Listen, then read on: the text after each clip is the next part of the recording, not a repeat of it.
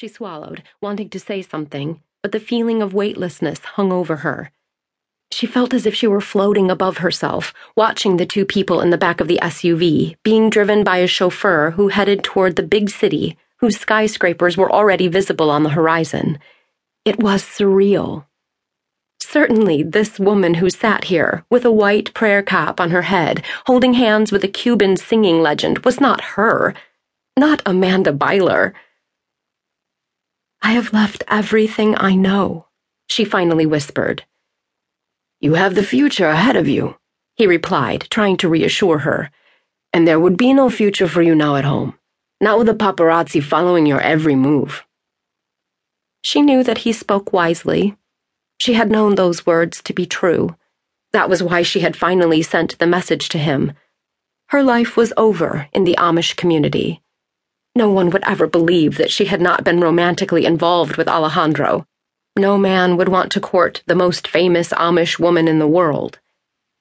And no community would welcome her to live among them, not with cameras gathering wherever she went. "What will happen now?"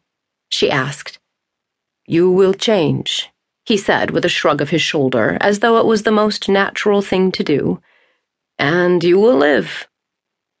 She tossed back the covers of the bed and sat up.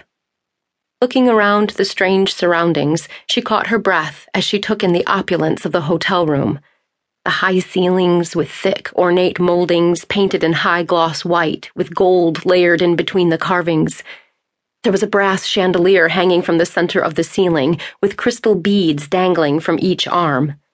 When the sunlight hit them, rainbow colors danced around the room.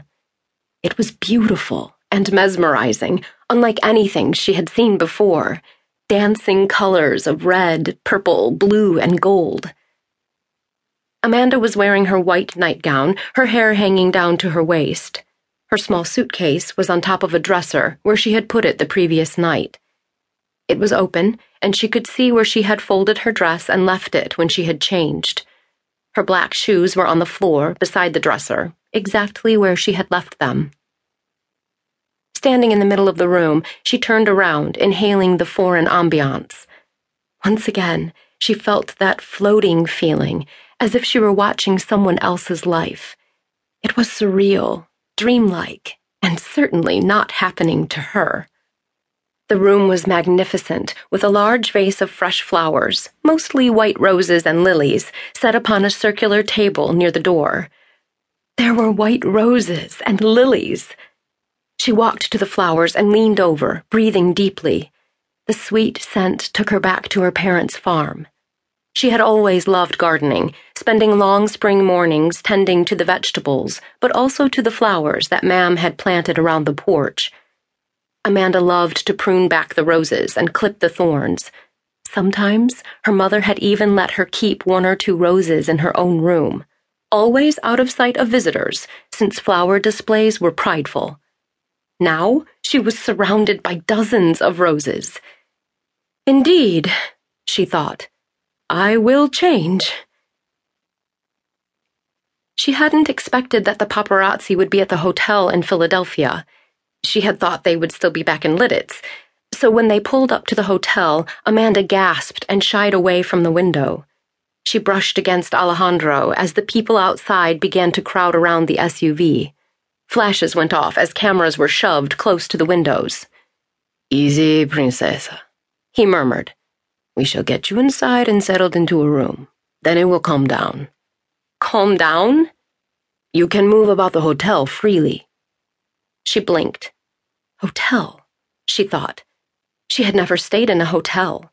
She was nervous. What if she got lost? What if people stared at her? What if... He put on his dark sunglasses and took a deep breath. "You wait for the doorman to open the doors. They will escort us inside and away from the paparazzi. Don't say anything to those people, and if they touch you, don't respond. Let the doorman handle it.